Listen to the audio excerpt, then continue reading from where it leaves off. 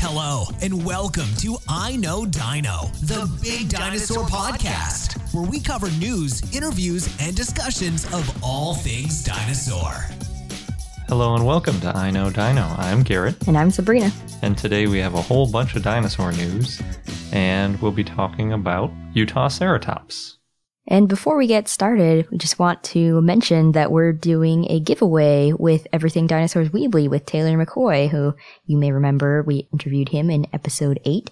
We're giving away a copy of The Dinosaur Lords, which sounds like an epic book about 8 creators who, it's kind of Game of Thrones-esque, except they use dinosaurs as weapons. So, should be a fun read. If you want to enter, go to our website at iknowdino.com. We have a post up and you can enter via Twitter, Facebook, and Google+. You have until Friday, March 4th to enter, so good luck. We want to give a big thank you to Kyle and Chris, our patrons at the reward level where we give them a shout out every month. We also have lots of other patrons that we really appreciate all the support from. And our next goal is when we get to $200 a month, we're going to send out stickers to everybody. We recently had some stickers made and we love them because they actually look like the T-Rex head of our logo is sticking out of a circle, and they're a lot of fun, and we want to share them with everybody when we get to that level. So if you're interested in supporting us, please go to patreon.com/iknowdino and watch our video. So jumping right into the news is a story that's published in Taylor and Francis Online in Historical Biology, an International Journal of Paleobiology, by L.J. Krumnacher and others. It's titled Theropod Dinosaurs from the Albion-Sonomian Wyan Formation of Eastern Idaho, and Albion-Sonomian is hyphenated like it's in both of those paleontological stages, and then obviously the Wyan Formation. So specifically what they found were a few teeth, some vertebrae, and a couple of eggs. So the fossils date back to the beginning of the late Cretaceous, about 95 million years ago, and were found in the same formation as Oryctodromeus, which we discussed with Anthony J. Martin in episode 2. And that's one of the biggest finds to come out of that area. There haven't been too many big discoveries in Idaho. According to the Montana State University website, 2 of the fossils are characterized as tyrannosauroids, and Krumnacher said that the large tyrannosauroid might have been about the size of a horse, and the smaller one might have been about the size of a dog. So not particularly huge for tyrannosaurs or tyrannosauroids, but still pretty big for a carnivore. The pair of large Oviraptorosaur eggs are the first Oviraptorosaur traces found in the area, and they believe that the Oviraptorosaur was probably very big for an Oviraptorosaur. Also, according to the Montana State University, Krumnacher, quote, hails from Idaho and has been searching his home state for dinosaur remains for more than a decade, end quote, and in the process he has become an expert on Idaho dinosaurs. And in the conclusion they say, quote, while the available fossil evidence is meager, it is distinct enough to demonstrate the presence of a large possible tyrannosauroid, small tyrannosauroids, a possible neovenatorid, allosauriod, dromaeosaurids, intermediate small theropods, and a giant Oviraptorosaur, end quote.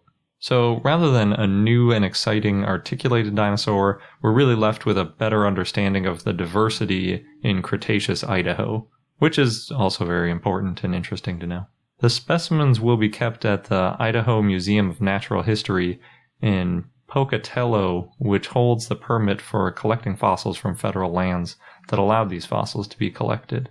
There wasn't any word about when they would be on display, probably because they're such recent finds, and they're not big and exciting, so maybe they'll just be housed in a back room for a while.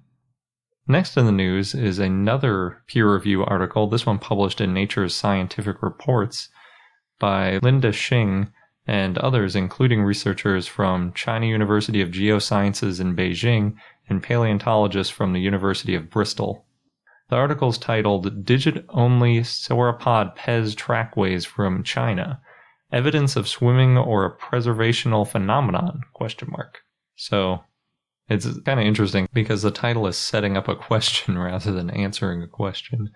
But in the abstract, Xing explains that for, quote, more than 70 years, unusual sauropod trackways have played a pivotal role in debates about the swimming ability of sauropods, including trackways of forelimbs only, which led some to believe that sauropods swam. One reason given at the time was that they were so heavy they would have had to have been aquatic, and you've probably seen pictures of dinosaurs in lagoons based on these theories, especially older pictures. But Xing says that these previous tracks were unconvincing. Xing and her group found tracks from the Lower Cretaceous Hekau group in Gansu province in northern China, and the thing that made these tracks unique is that it's only the hind limb prints and not the forelimb prints, as had been discovered earlier.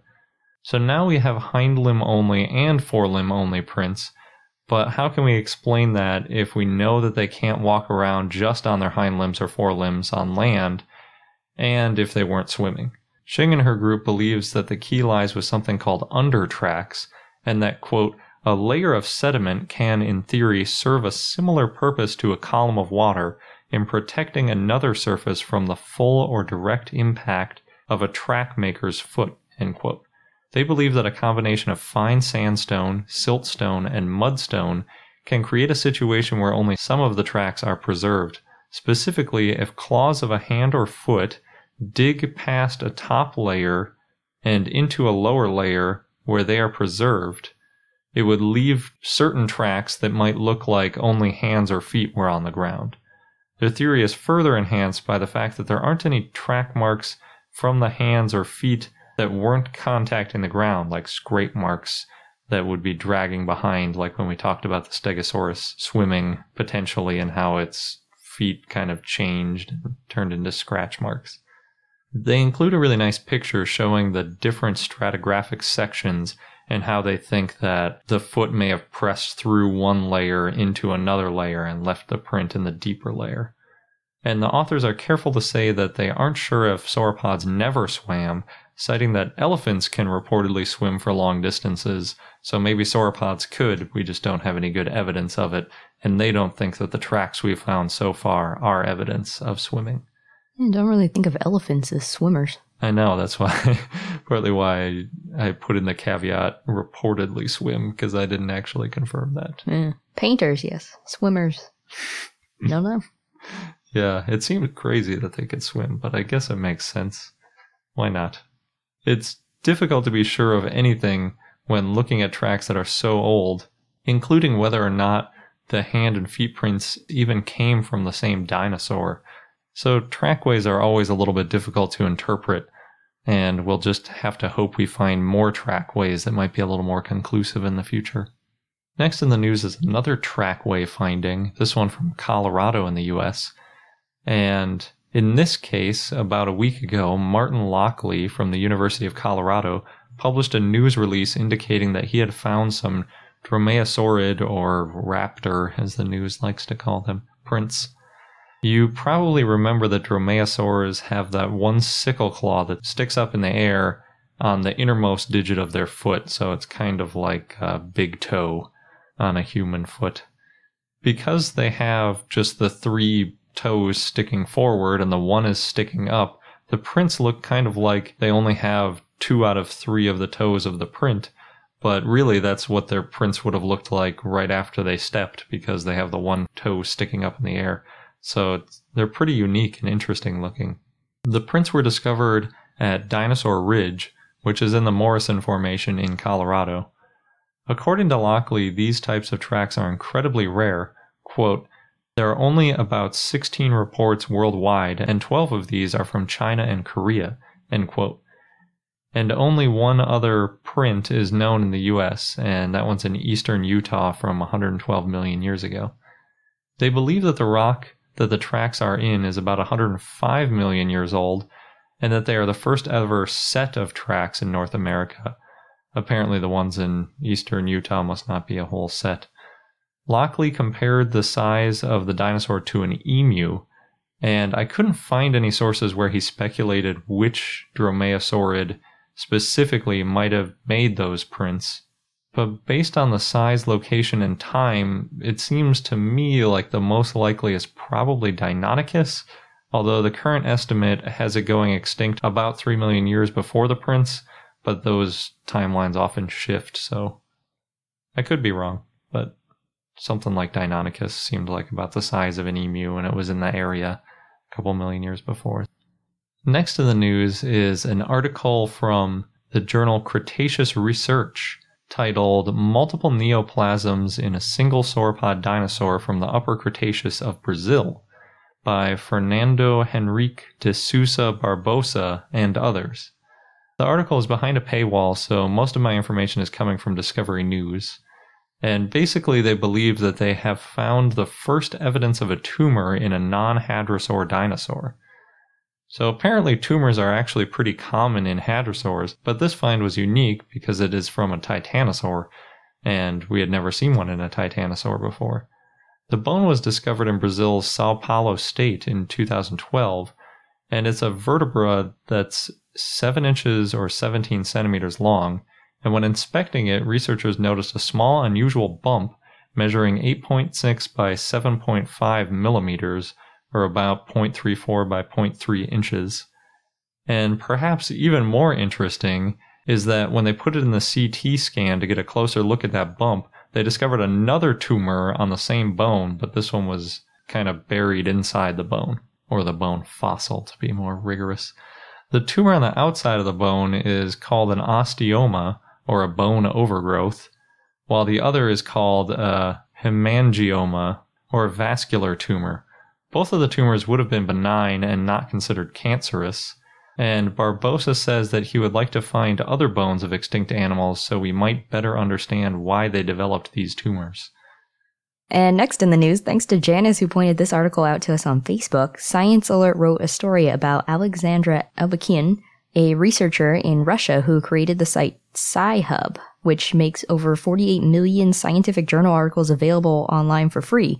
And as those of you who may access scientific journals from time to time know, these articles are not always free, and it can often add up to be pretty expensive to access. And Garrett just mentioned how we couldn't learn more about a new dinosaur that was discovered because it was behind a paywall. Yeah, that happens now and then. We mentioned a few episodes ago about how more and more journals are going to open access, or people are publishing more things in open access journals. But while some are still posted in these paid journals, it kind of leaves you with a dilemma of, do you want to try to pirate it so you can see it? Because it costs quite a bit of money just to read one article. Right. But for the record, we don't. We end up just having limited information. Yeah. Because we can't.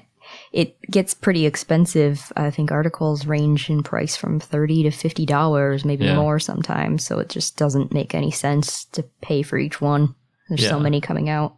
Yeah, that's true. And you can't really subscribe to all the journals either, or we can't really feasibly, because they tend to be $100 or $200 a year, and there are quite a few of them.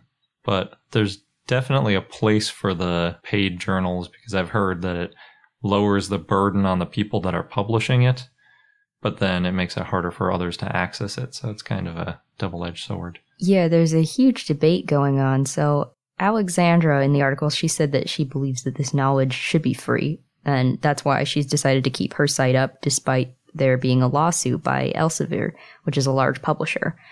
So again, according to the article, there's a debate going on about whether or not journals help the progress of science, and it says, quote, "In some cases, the publish-or-perish mentality is creating more problems than solutions, with a growing number of predatory publishers now charging researchers to have their work published, often without any proper peer review process or even editing," end quote. There's a lot more to the debate than that, but bottom line is that Alexandra is now accusing Elsevier of having an illegal business model and hopes that the lawsuit will, quote, "set a precedent and make it very clear to the scientific world either way who owns their ideas." Yeah, that's really interesting. We're definitely not experts on the subject, but we obviously prefer it when they're in open access because then we can read them. But I have heard that sometimes that's not feasible because it puts more of a burden on them. Yeah, so I can understand both sides of the argument, so it'll be interesting to see where this goes. Yep. Next in the news, speaking of non-peer-reviewed journals, is an article from the Adam Smith Institute which, according to their website, is, quote, independent, nonprofit, and nonpartisan. It works to promote libertarian and free market ideas through research, publishing, media commentary, and educational programs, end quote. It's not peer-reviewed. It's basically just like a think tank thing, and they just publish articles about what they think about things based on whatever research they feel like doing, but nobody gets a chance to say, we think you're wrong because of this or that. So it's not considered a scientific paper. It's just kind of a opinion on what's going on, or in this case, a prediction. So they're based in the UK, and the author of this paper is Dr. Madsen Puri, and his article is titled The UK and the World in 2050. And overall, it's incredibly optimistic. So the reason we're talking about it, though, is that he expects within the next 34 years, because that's when 2050 is, biology will advance to the point where we can recreate extinct animals. And he's saying that a mammoth and a dodo will be recreated using DNA, but that dinosaurs won't be recreated with DNA, but rather created by reverse engineering birds like the Chickenosaurus that we've talked about before. He also says that, quote, once one type is successfully developed, others can be developed from it, just as modern dogs all descend from wolves, though, of course, with modern technology, this will be done within years, decades at most, instead of millennia, end quote. I thought that part was kind of interesting, because he's implying that you could reverse engineer a bird to something that looks like a dinosaur and then somehow speed up its breeding process. So you can basically make breeds of dinosaurs by just reverse engineering one bird, which sounds pretty weird. I think you would have to go through the same process, but who knows? And he also says, quote, this will be controversial because some scientists will claim that these will not be descendants of the original dinosaurs, but modern creations created to look and act like the originals. This is a valid criticism, but it is highly likely that there will not be much of a difference and that they will be accepted as real dinosaurs, end quote. And I think he's probably right about that. Everybody in the paleontological community and biology in general will probably say that's not a dinosaur, it's a reverse engineered chicken or emu or whatever. But in all the pop culture and everything, people are just going to call them dinosaurs for sure. Considering people, they call mosasaurs dinosaurs, why not call a reverse engineered chicken a dinosaur? Indominus Rex is a dinosaur. Yeah, pretty much. I mean, as far as pop culture is concerned, why not? Some of the other non-dinosaur related predictions are massive increases in wealth due to automation, diseases being eliminated, better education, increases in solar power, autonomous cars, massive improvements in agriculture due to genetically modified organisms, less pollution, and that retirement will no longer exist and people will think that it's weird that it ever did. Sounds like a pretty good world. I don't know about the retirement thing, but everything else. Yeah, he phrased it by saying something like, people will think it's strange that you used to work for 30 or 40 years and then not work for 20 years and that was everybody's goal. And if everybody's job is super easy because of automation, maybe that makes sense. I don't know. Yeah, could be. In different news, it seems like more and more dinosaur replicas are being made. One of the latest sets of replicas are going in the Bandera Natural History Museum in Texas, which will open this spring on an 8-acre site. The artist who made the replicas is Jose Edid, who has worked on dinosaurs for Jurassic Park and Night at the Museum. And people who live in the area may have seen a Triceratops being airlifted in the past week or so. So that would have been a fun sight. Yeah. More fun than the Triceratops that was blocking traffic, even, in the UK. And next, thanks to @DinoToyBlog on Twitter for this one, a Gigantoraptor is going on exhibit in Nottingham in the UK next summer. Until now, these fossils have been in Asia since they were first discovered in 2007. This Gigantoraptor weighed over 2 tons and was 13 feet tall, or 4 meters, and 26 feet long, or 8 meters. But it was still probably only a subadult. It had feathers, which it probably used for display, didn't have teeth, it had a beak, and it would have run very fast. It also apparently laid some very large eggs. Another dinosaur to go on display in Nottingham is a Microraptor. So the theme of their exhibit will be to show how dinosaurs evolved into birds. Interesting. Mm-hmm. It'll be kind of funny to put a big one next to a little one. It's like us. Yeah. Next to the news, a Canadian resident who was arrested a little while ago just got sentenced for smuggling dinosaur fossils. According to the Washington Times, a Canadian resident was caught with the illegal dinosaur fossils in Arizona. The man is Jun Yang, a 36-year-old from Richmond, British Columbia, and he had previously pled guilty to smuggling.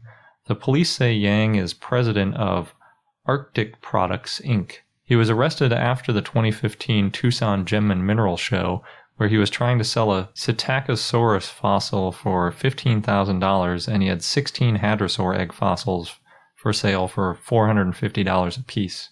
Yang told undercover police that the eggs were from a duck-billed dinosaur, and the Psittacosaurus fossil was 100 to 130 million years old and from the Henan province of China. Since exporting fossils from China is illegal, he eventually admitted that he had smuggled the fossils out of China using shipping containers, and then he got sentenced to 5 years of probation and a $25,000 fine. So, not that steep of a Yeah, that's not too bad. Really. I think we talked about him when he was first caught. Yeah, I think we did too when he got arrested, but now it's all settled. On a more fun note, do you like mashups? Because Milo the Cat of the YouTube channel Is This How You Go Viral made a mashup of Barney the Dinosaur singing the notorious B.I.G. song Get Money. It's not quite as good as the mashup of Earl Sinclair from the show Dinosaur singing Biggie's Hypnotize, but it's still very entertaining. And they do a good job of making it look like Barney is singing the song. That's cool. Yeah, we'll post a link on our blog.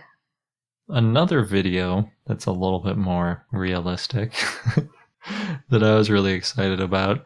I think we talked about before with the Titanosaur that got put up in the American Museum of Natural History. We said there was an upcoming nature documentary, and I said, what's a nature documentary? Well, it just came out, and on the BBC, it was called Attenborough and the Giant Dinosaur, and it aired about a week ago. And I believe it's the exact same as the nature documentary titled Raising the Dinosaur Giant, which is available on pbs.org until March 17th of this year. And thanks to Brendan on Facebook for showing us how to get to that. It was still, even knowing it was there, it was still really hard to find because it's not listed in the shows. And if you search for Attenborough, you don't find it.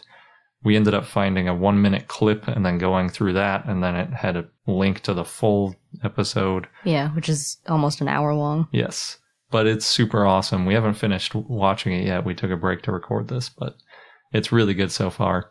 It's a documentary that's all about that Titanosaur, which is now on display in the American Museum of Natural History in New York, like I said.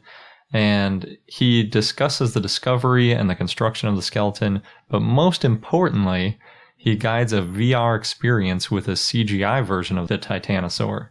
And since obviously you can't see that just on a regular computer screen, you have to use either Google Cardboard or you can watch it on YouTube and you can click and drag around to get a 360-degree video.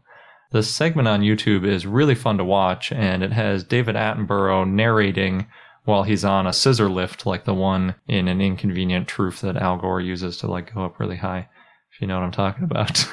But he's scooting along next to the Titanosaur, and he narrates things like, look at all the bones, and then the Titanosaur turns into an X-ray looking thing, and then he points out the heart and some of the air sacs, as well as special ligaments that it uses to walk that are connected to the tail. And it's really cool. Everybody should definitely watch it. I still don't have my VR headset thing, so I just watched it dragging around on YouTube with a mouse, but it was still really cool to look around and see the Titanosaur.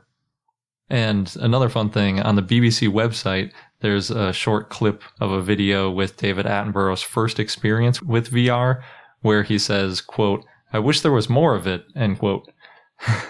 And he was totally amazed, and he's trying to look around in the chair because, you know, you can turn 360 degrees.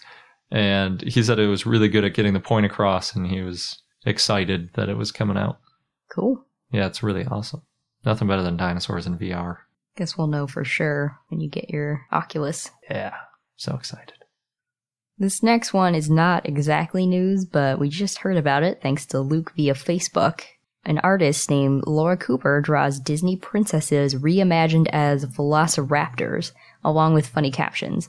Some highlights include Ariel eating a piece of Ursula's tentacle, saying, "I just want to bite a part of your world." There's also Snow White as a velociraptor with a torn-up dress saying, "Someday my lunch will come." And Pocahontas surrounded by a helmet and raccoon cap saying, "I can eat all the colors of the wind." Laura's also got some new images on her website for Star Wars, including one of Queen Amidala squatting over a body and saying, "You've been Darth Mauled." A quick mention here. We just got The Good Dinosaur on Blu-ray because apparently it's already the end of February, kind of snuck up on us. And to celebrate, we're going to review all the special features of the Blu-ray on our next episode, and we're also going to include all the special features from We're Back and The Land Before Time also. And then we'll be publishing a 1-year anniversary episode soon too, which I should have posted about a month ago, but I've been behind, so look forward to that. I'm going to just do a best of with some of our favorite news stories and some of the dinosaur discoveries that happened last year. And speaking of Good Dinosaur, it turns out there are more Easter eggs in The Good Dinosaur than just the reference to the Pixar classroom, A113, which we talked about in a previous episode. An article on Yahoo pointed out a car that's in the asteroid belt before an asteroid misses hitting Earth. And one of the berries that makes Arlo and Spot hallucinate is actually a memory ball from Inside Out. That's cool. Yeah. There's apparently more in the film, and now that it's out on Blu-ray, we have a chance of catching them. If you notice any others, please let us know. Apparently the Blu-ray also has some deleted scenes, including one emotional scene of Arlo building the silo that holds the family's food. It's supposed to be a scene like with a kid building a car with his dad. And according to an article in USA Today, they cut the scene because, quote, it showed Arlo as weak and incapable. I think he looked pretty weak and incapable anyway. I think that's a little harsh. Maybe too weak and incapable. I mean, he was getting chased around by chickens. He was a small, young dinosaur. Poor Arlo. And that's it for the news. And now for the dinosaur of the day, Utahceratops, which was a request via Luke via Patreon. So thanks, Luke. Utahceratops, the name means Utah hornface. And the type species is Utahceratops gettyi. And the species name is after Mike Getty, who found the holotype and helped recover fossils in the Grand Staircase Escalante Monument. It was named in 2010 by Scott Sampson, Mark Moen, Andrew Fark, Eric Roberts, Catherine Forster, Joshua Smith, and Alan Titus, and it lived in the late Cretaceous in what is now Utah. It was found in the Kaiparowitz Formation in the Grand Staircase in Utah. The holotype consists of a partial skull, and 6 specimens were found, including 2 partial skulls.